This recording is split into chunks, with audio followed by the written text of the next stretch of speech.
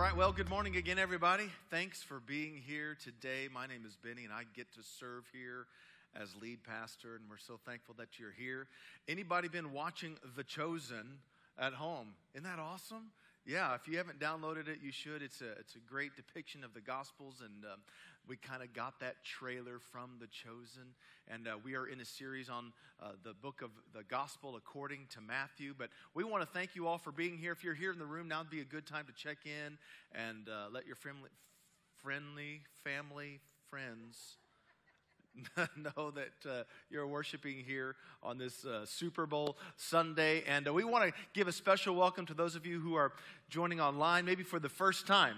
You know, our mission is pretty simple here at Calvary, but it aligns with what Jesus told us to do. Love God, love people, and change the world. And that's what we are all about here at Calvary, and we're so glad that you could join us today. Well, we, again, are in the book of Matthew, the Gospel according to Matthew. And, of course, a couple of weeks ago, we looked at the lineage and the family tree of Jesus. And Matthew is making the claim, this is who Jesus is. And so he gives evidence that he was in the royal line of both Abraham and King David. And then we looked in great detail at that genealogy and how God can use anybody to bring out his purposes. Isn't that good news?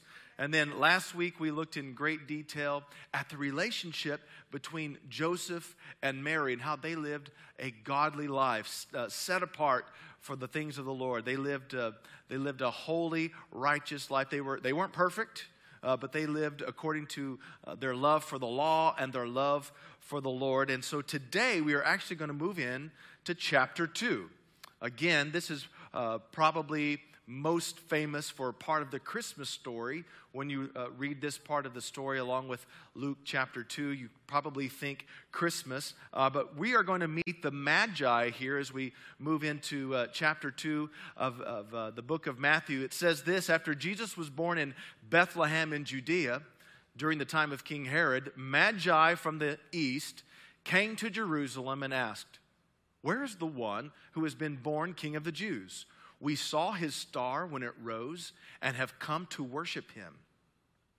When King Herod heard this, he was disturbed, and all Jerusalem with him. When he had called together all the people's chief priests and teachers of the law, he asked them where the Messiah was to be born. "In Bethlehem in Judea," they replied, "for this is what the prophet has written. But you, Bethlehem, in the land of Judah, are by no means least among the rulers of Judah, for out of you will come a ruler who will shepherd my people Israel." Well, then Herod called the Magi secretly and found out from them that the exact time the star had appeared.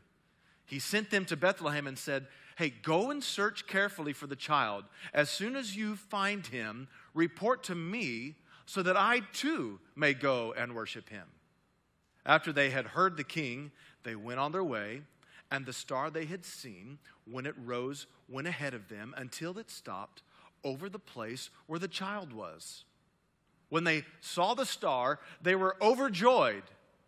On coming to the house, they saw the child with his mother Mary, and they bowed down and worshiped him. Then they opened their treasures and presented him with gifts of gold, frankincense, and myrrh. And having been warned in a dream not to go back to Herod, they returned to their country by another route. So again, this is real famous as part of the Christmas story. And sometimes when we read this, we think of that song, "We three kings of Orient are." Sing it with me. I'm kidding, don't sing it. But we sing that song, and we're not even told that there were three kings. In our human creativity, we kind of imagine, well, there must have been three kings because there were three gifts, but we're not even sure how many magi or wise men from the east came to see Jesus. But right away, in Matthew chapter 2, he gives us a very important detail. He tells us that Jesus was born in Bethlehem in Judea. Now again, keep in mind, his original audience are Jewish people. Jewish people would have known to be looking for the Messiah to come from the town of Bethlehem. In fact, we just read that when Herod called the chief priests and the religious leaders, he said, tell me about this. What was prophesied? Well, they actually knew the prophecy from the prophet Micah. Centuries earlier, Micah chapter 5, verse 2, he prophesies, but you, Bethlehem Ephrathah, though you are small among the clans of Judah, out of you will come for me one who will be ruler over Israel, whose origins are from of old, from ancient times. Now, I love how specific and detailed God and His Word are. He spoke through the prophet Micah that the Messiah must be born, must come from this little obscure town. In fact, the town known as the town of King David, called Bethlehem.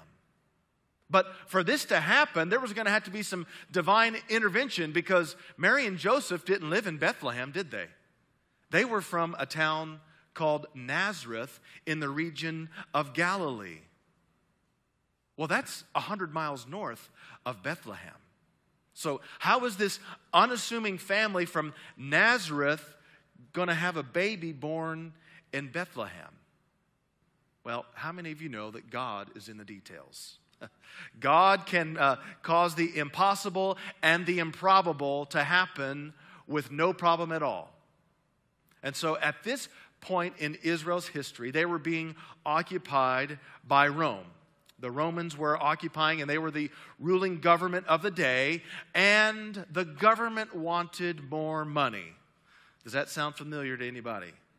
The government was in search of some more income. So the Roman government said, hey, we need to take a census. We need to find out who all of the citizens, who all are living here in this region of Israel, so we can make sure that they are paying their fair share to the government. We need to make sure that we're getting their taxes. And so they made a decree that, hey, we need to take a census. We need to record and register everyone who lives around here. Well, to do so, you had to register in your hometown, not where you were living. You had to go back to your town of origin. So for me, living here in the Frederick area of Maryland, I would have to take my family, leave Maryland. My folks and their folks were born in Northeast Texas, so we'd probably have to travel there. Or perhaps maybe even before that, we'd have to go to Great Britain. I don't know. But we'd have to leave where we're at to go register. Well, it just so happens that this young couple from Nazareth, Joseph and Mary, headed toward Bethlehem because Joseph, of course, was a descendant of King David, and King David's hometown was Bethlehem. So this young couple had to leave Nazareth, head for Bethlehem, and it just so happens that when they're headed down at the time of the census, that Mary happens to be pregnant. And she also happens to be a virgin, by the way. And it just so happens that as she's getting close to the time of birth, that they arrive in this obscure little town that the prophet Micah spoke about, that the Messiah would have to be born in. So can you picture with me this very pregnant woman being required to hit the road and travel south a little bit? Now, I know this is going to come as shocking news. I've never been pregnant before. But I can only imagine that the last thing a very pregnant, this baby's about to come out, the last thing they want to do is travel. The last thing they're probably wanting to do is travel 100 miles by foot, by donkey, on a rough road, probably lots of dirt and dust and bumps and hills. It's a rough time for a pregnant woman to be traveling. But God knew where she needed to be and when she needed to be there. She was only going to be there for a short window of time, just long enough for Joseph to register his family. And as they arrive in Bethlehem, it just so happens that Mary is going to have this baby. He's coming out. There's nothing she can do to happen. And it just so happens that this baby, that this unassuming couple from Nazareth is going to have, this baby is Jesus Christ, the Messiah. You know what that tells us today? It tells me that God is in the details. God's in the details. And guess what? He's in the details of your life too. He can place you where you need, when you need to be there. Where you need, when you need to be there to interact with the specific people that you need to interact with, to meet and connect with the destiny that He has for you, even in the middle of a greedy government. He is a God of the details that can get you to where you need to be when you need to be there. God is very specific. He's very detailed. Every word from God is inspired. It's life-giving, it's true, it's even historically accurate. Do you believe that?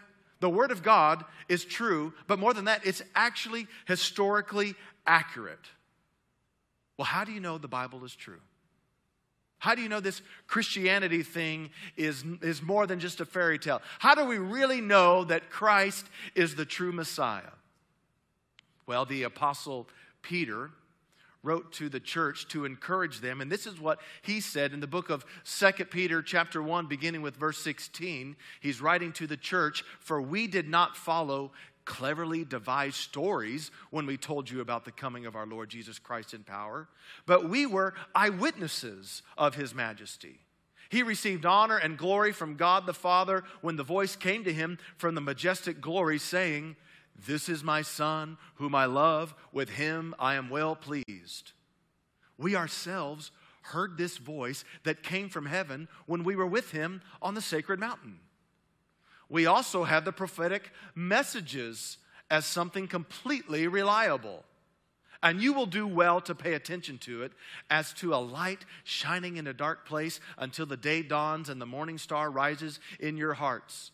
Above all, you must understand that no prophecy of Scripture came about by the prophet's own interpretation of things, for prophecy never had its origin in the human will, but prophets, though human, spoke from God as they were carried along by the Holy Spirit." So Peter said, you can have confidence that this Christianity thing is true. You can have confidence that Jesus is the Messiah because, one, we saw it. We eyewitnessed it. We are ourselves eyewitnessed it. I mean, we saw God speaking from heaven. "This is my Son, whom I well please." We witnessed with our own eyes Jesus here on the earth. So you can be confident that, one, we saw it, we're eyewitnesses, it's historically true, and two, because Jesus fulfilled all of the messianic prophecies. Jesus is the Christ. He is the one true Savior of the world. It's true. And to put that theory to the test, a professor named Peter Stoner calculated the mathematical probability of a singular person in the first century fulfilling just 8 of the most clear messianic prophecies. And here is his conclusion. The chance that one man might have lived and fulfilled just 8 prophecies is 1 in 10 to the 17th power. That number is this right here. Okay? 1 to the 17th power. Now, you're probably curious, I wonder what the odds of winning the Mega Millions would be. Okay? That would be 1 in about 300 million. So that's a 3 with 8 zeros if you want to win the lottery. With 8 zeros. This is 1 with 17 zeros. Now, there aren't just 8 prophecies in the Old Testament that talk about the coming Messiah. There's actually almost 200 prophecies that are very specific and detailed about who the Son of God would be and what that was going to look like and where He was going to come from. And the odds of 48 of those 200 being fulfilled by just one man named Jesus is 1 in 10 to the 157th power. Okay, I did not have room on the screen to write that number. So imagine that is the number 1 with 157 zeros behind it. Isn't that incredible? God is in the details. And Matthew goes out of his way to defend who Jesus is. He provided us his genealogy, his family tree. Now he's providing specific details about his birth, including the specific location of his birth. He was conveying to his readers, hey guys, this is him. This is Jesus. This is the one you've been looking for. He is checking all of the boxes. This is Jesus, the Messiah. And I wonder, what would it look like for us to have that same sort of attitude? Hey, everybody, this is it. Jesus is it. Jesus is the one you've been looking for. Jesus is the one you've been in search of. Jesus is the Messiah. He's who you need to put your faith and your hope and trust in. See, like Matthew, we need to know Jesus, and we need to know all about Jesus. So much so that, like Matthew, we are able to persuade people toward Jesus. Now, not in a debate sort of way. We're not going to debate them to Jesus, but we need to be equipped with evidence that he is the Christ. He's the Messiah. And you know what the best evidence is you. The best evidence that Jesus is the Messiah, the Savior of the world, is your life. We need to know that Christianity is true. It's imperative that we know the history and the background and we understand all of that. But just as important as knowing that Christianity is true, we need to know that Christianity works. People aren't typically going to come up to you and say, hey, I'm looking for some truth. Can you give me some truth today? See, we like to truth people toward Jesus. We like to convince them or argue with them towards Jesus.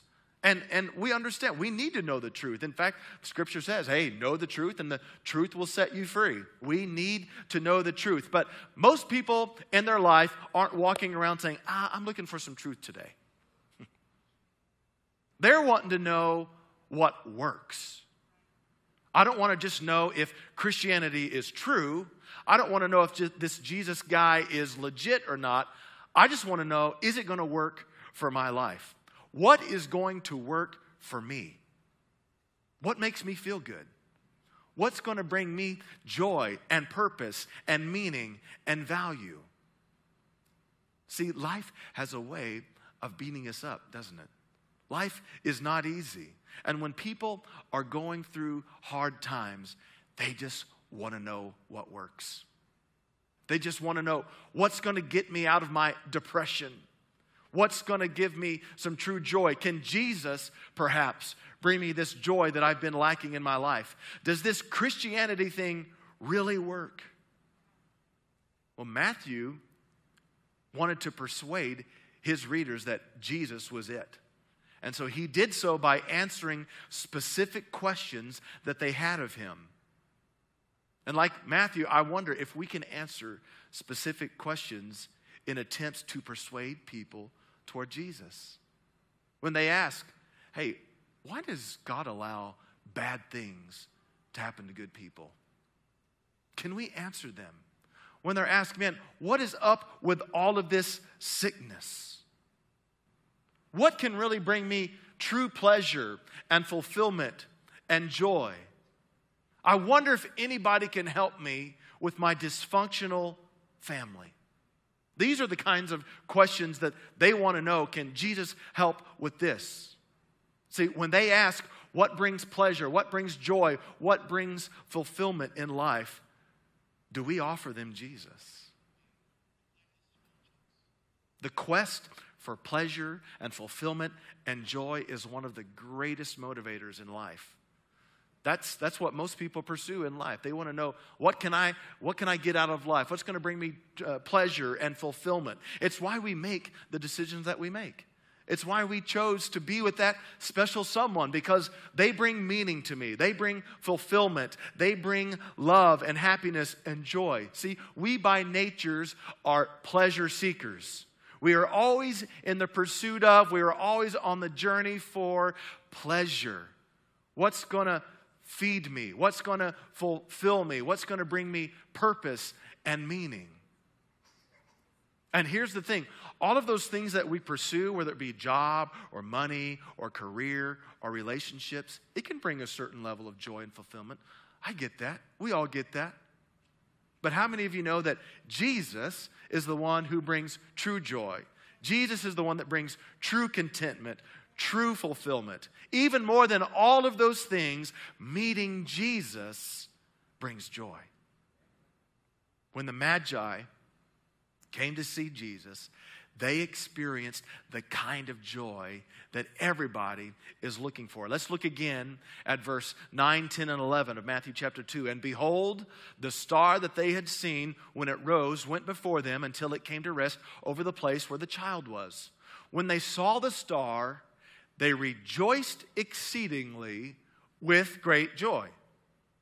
And going into the house, they saw the child with Mary his mother, and they fell down and worshiped him.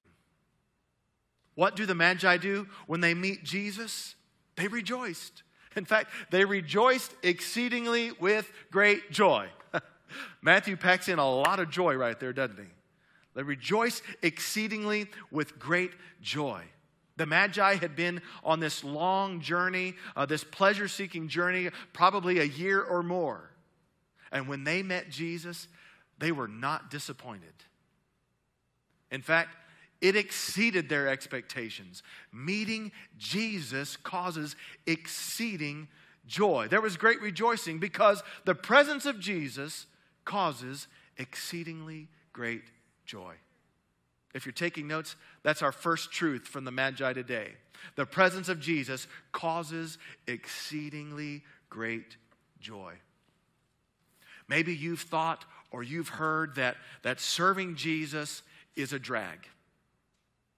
When you become a follower of Jesus, you are now bound to have a long face and you can't have joy. You can't experience happiness anymore. It's just going to be a boring drag. If that's been your experience, I'm sorry, but you've been around the wrong kind of Christians. It should not be a drag when we meet Jesus. Meeting Jesus replaces sorrow with joy. Meeting Jesus replaces gloomy faces with happy faces. You know, today, there's going to be crowned a Super Bowl champion on the football field in Tampa, Florida. Who you got, by the way? Chiefs? Buccaneers? You don't have to comment. You didn't even know who was playing in the Super Bowl. But today, there's going to be some exceedingly great joy by either the Chiefs or the Buccaneers. It's going to be amazing. They're going to experience joy and euphoria like they've never experienced before. But look, Jesus Christ, meeting him brings much more joy than even winning a Super Bowl. I really believe that. And as Christians, we should have the joy of the Lord all over us. In our lives, on our faces, in our attitudes, in the way we communicate with one another. Sometimes we just have to remind ourselves, man, I have met Jesus and his presence causes me joy. If you're walking around gloomy and doomy, you need to get in the presence of Jesus. Can I get a better amen, somebody? Yeah. Here's what David said in Psalm chapter 16. You, talking to the Lord, you make known to me the path of life. In your presence is fullness of joy. At your right hand are pleasures forevermore. So if you claim to know Jesus and are living without his joy, I would wonder if you're living in his presence at all. Are you really living in the presence of the one you claim to know and follow if you are walking around without the joy of the Lord in your life? David said, in the presence of Jesus and the presence of the Lord, there is joy. There is fulfillment. There is happiness. It's not doom and gloom. It's happiness. It's fullness of joy. Well, does that mean that I can have joy when I'm sick? Does that mean that I can have joy when things just aren't going my way? Does that mean that I can have joy when I lose my job? Does that mean that I can have joy when I've lost everything? Does that mean I can have joy even when I'm broke, I'm penniless, I don't have a dime to my name? Well, the answer is yes. Yes, you can. When you're living in the presence of the Lord, there is fullness of joy. And bonus, pleasures forevermore. How cool is that? Christians aren't called to hold back their joy. Christians aren't called to walk around with long, sad faces. If you're walking around like it's some sort of drag or obligation, you're denying what the gospel of Jesus wants to do in your life. The gospel of Jesus is good news, right? Good news. So we are to be bringers of joy. We are to have celebration, an attitude of celebration. When we do that, we are telling the world Jesus has brought joy.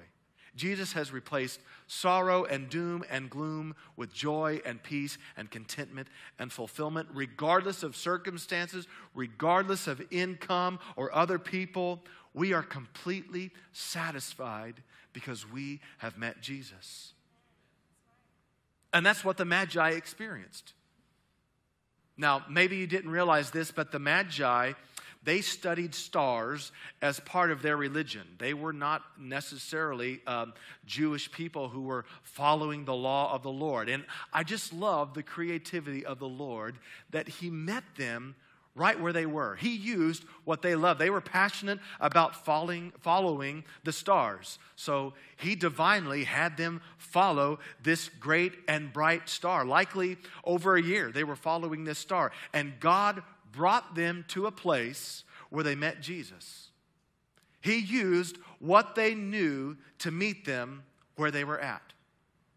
God used their false religion, their false doctrine, their false idols. God used everything that they were in search of, everything they were looking for, and revealed to them that it was Him that they were looking for.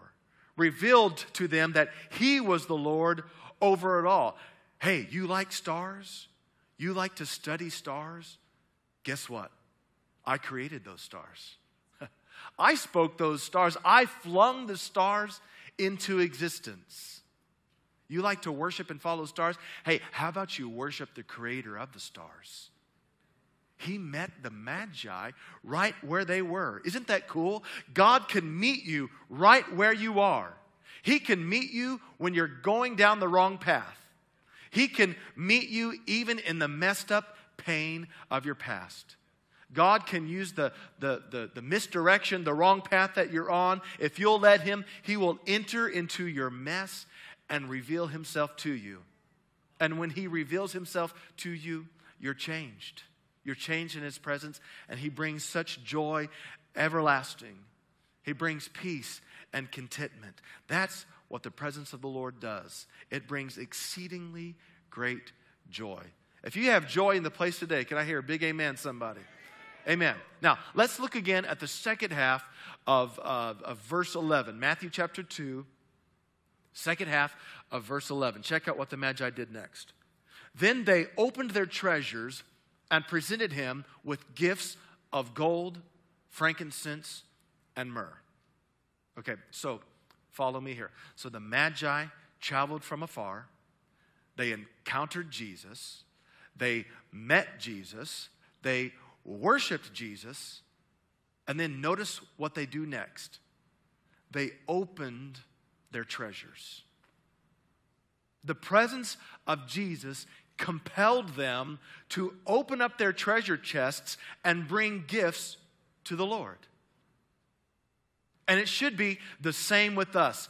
The presence of the Lord should affect our treasure. In fact, that's the number 2 thing that we can learn from the Magi today. The presence of Jesus compels us to give. Your money should follow your faith.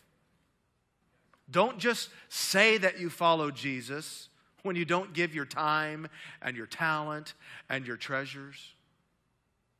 See, a lot of churches, a lot of pastors, they don't want to go here, right? They don't want to talk about money.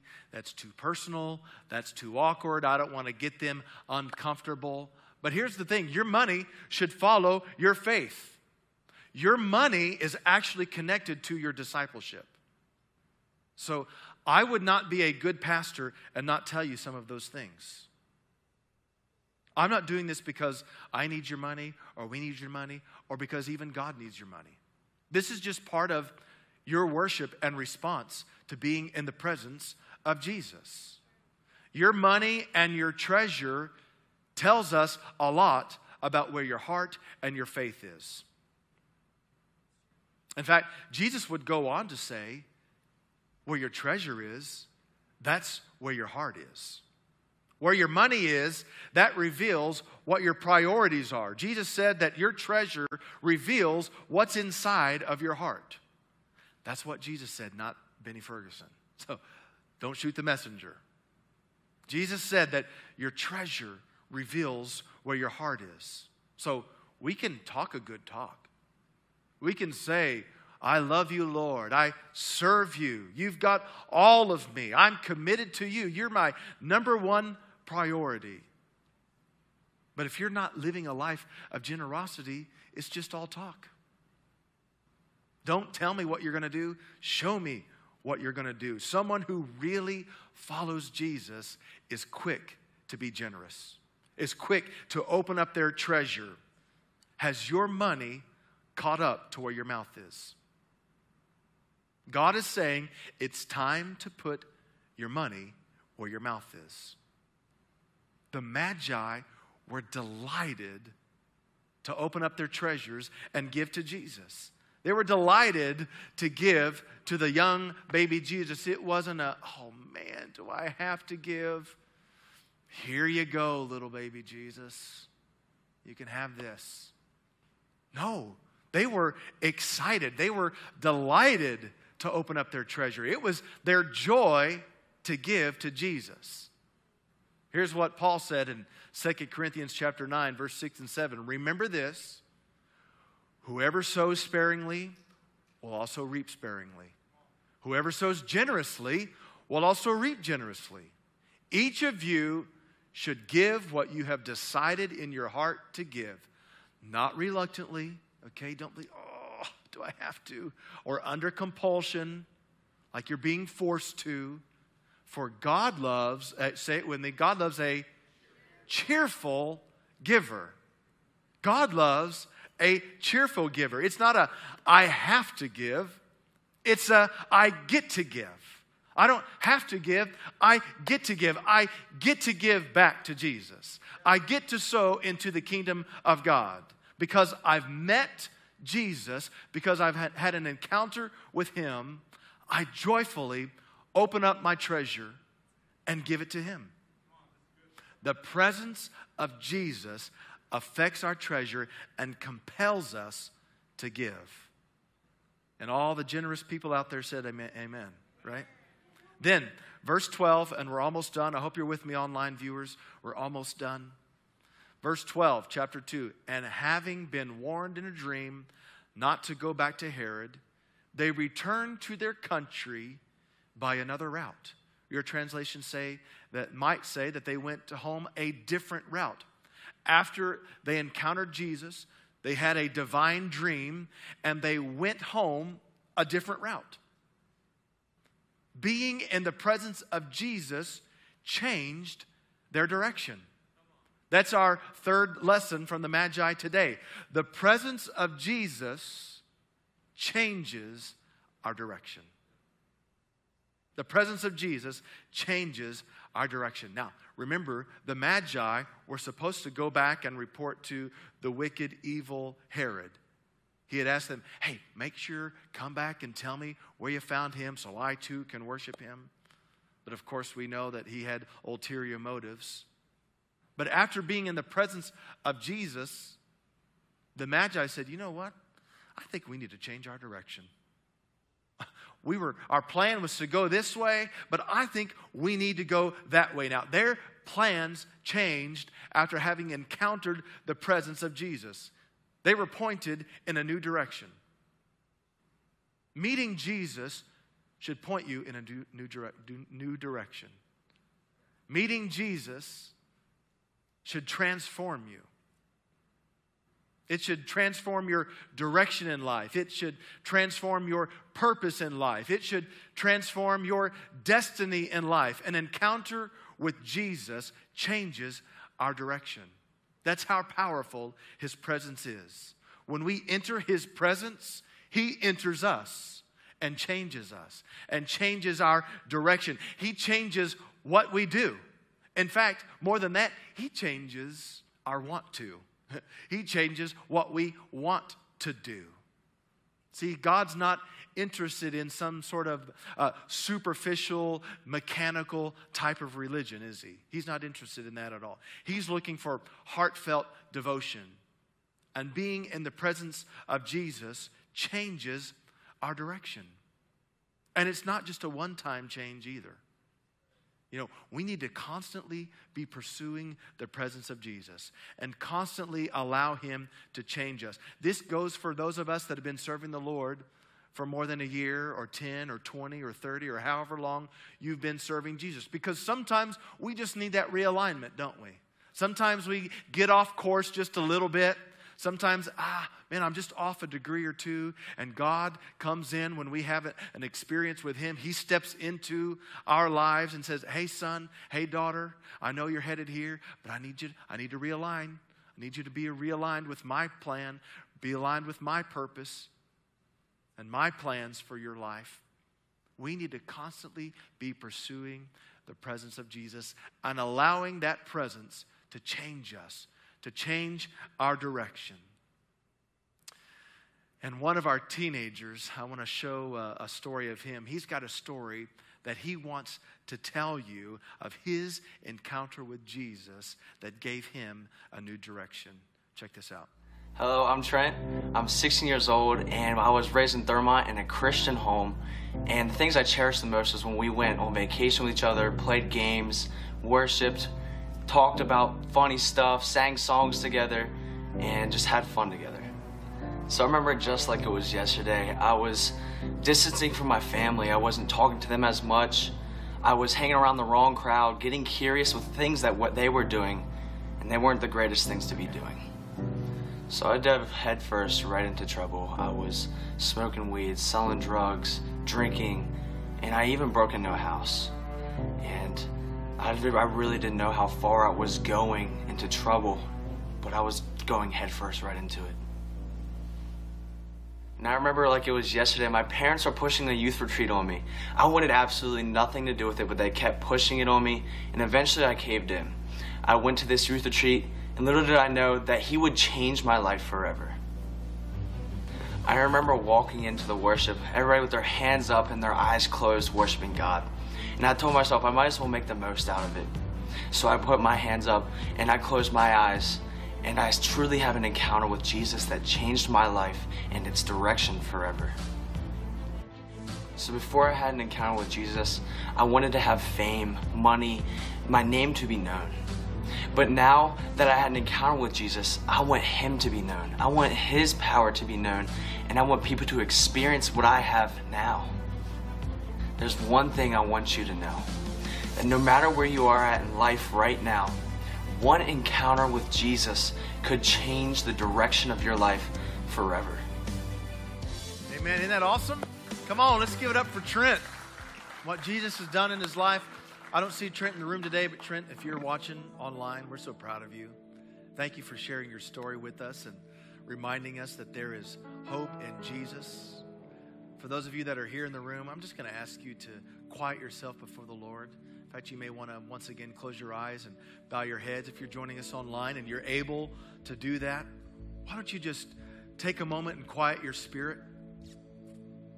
It's time to spend some time with the Lord right now. He wants to change your direction. He wants to have an encounter with you. He wants to change you and make you more like Him. So right now, I just want to ask you to ask the Spirit of God how He would have you respond to what you've heard today. Come on, just take a moment. Lord, what are you speaking to my heart today? Lord, thank you for the lessons that we've learned from the Magi and from the gospel according to Matthew. We thank you that your word is so detailed and specific. We have confidence that you are the way, the truth, the life. Lord, I pray that we would be so confident that we'd be eager to share the hope of Jesus with others. We'd be quick, like Matthew, we'd be quick to persuade others toward Jesus. And then, Lord, I pray for our encounters to cause us to be filled with exceedingly great joy. Come on, right now, maybe you're struggling with finding that joy that you once had. You know Jesus, you're a Christian, you love Him, but you've been lacking that joy. Maybe the Word of God is speaking to you right now that you need to ask Him for just a new baptism of joy. Lord, I pray that we would have an encounter with you. One that would change gloomy faces to joyful faces. One that would turn sorrow and depression into joy. Lord, I pray for those that aren't yet giving. Their money and their faith aren't connecting. They've kind of lacked in this area of discipleship. Lord, we look at the Magi and we recognize that an encounter in your presence causes us to give. Causes us to give our talent, our time, our treasure. And Lord, like we just saw with Trent, we understand that an encounter with you changes our direction. So Lord, perhaps there's someone here today in this room or watching online. They need a new direction. They're ready to make a decision to follow you. In fact, if that's you and you're ready for a new direction in life, all you have to do is invite Jesus into your heart and follow Him. That's all He said. He didn't say, get yourself cleaned up first, get your behavior in line first. He just said, believe in me and follow me. And so right now, why don't you take a moment, invite Jesus into your heart. Just say a simple prayer like this: Lord Jesus, I recognize I'm a sinner. I have failed. I have messed up. I have lived in a way that has not been pleasing to you. And I ask you to forgive me of my sin. I repent of my sins, and I invite you into my heart right now. Jesus, thank you for dying on the cross, rising again for my sin, for my salvation, for my redemption. I invite you into my life right now, and from this day forward, I will follow you. In Jesus' name, amen. Amen. Hey, if you said that prayer, we invite you to go online, calvarymd.com. There's an online card there. We'd love to hear about your decision to follow Jesus. And if that's you here in the room, just write on that connection card, today I made a decision to follow Jesus, or I renewed my commitment to Him. Fill that out, leave it on the seat. We want to get you a Bible and help you on your next steps. Hey, before we go, if you're in the room, let's stand together. We're going to have Pastor Sean and the team lead us again in a time of worship. Let's respond and encounter the presence of the Lord Jesus. Let it change you today. Let it make you more like Him. Lord, we're asking for more of you, less of us. Right now we enter once again into your presence.